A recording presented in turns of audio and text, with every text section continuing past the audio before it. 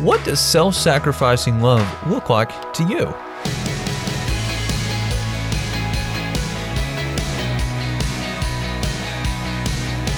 Hey there, I'm Andrew Stevens, and you're listening to Unlocked, your daily key to unlocking God's Word in your life.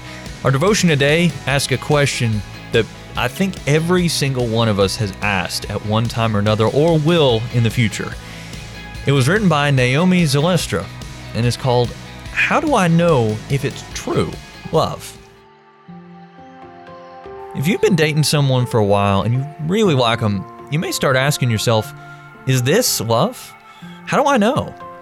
The Bible has tons to say about love of all kinds, including romantic, friendship, and family. The Bible also says God is love.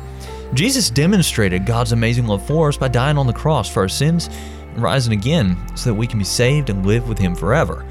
Overcoming death and sin is a huge demonstration of love. But how do we relate Jesus' love and actions to those of our significant other? Love should look like Jesus. Does your partner treat you and others with compassion, mercy, kindness, patience, selflessness, and humility the way Jesus treated those around Him? It sounds like a tall order, but true love includes all those things. Yes, none of us are perfect, so we won't display all these attributes of love all the time, but the Holy Spirit moves us toward them. As we seek to follow Jesus, the fruit of the Spirit's work should be present in our lives. It might be easier to ask, does my significant other value becoming more like Jesus each day? And do I become more like Jesus when I spend time around them? Would they give in a self-sacrificing way? The person you're dating might be fun to hang out with, but if you're thinking about marrying a person, your relationship should reflect the relationship that Jesus has with His church.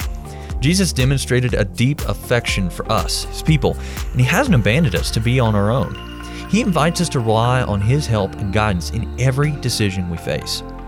If you've made it to the end of this devotion and you're still not sure about any of this, that's okay.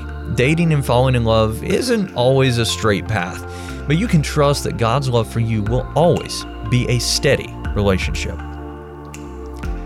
So let's talk about this. What are some questions going through your mind right now?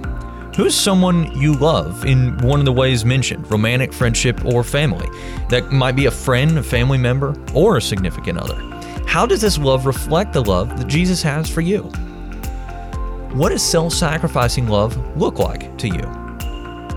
The Bible tells us that Christians should not seek to marry non-Christians in a couple of passages. One in 1 Corinthians 7:39. Why do you think this is the case?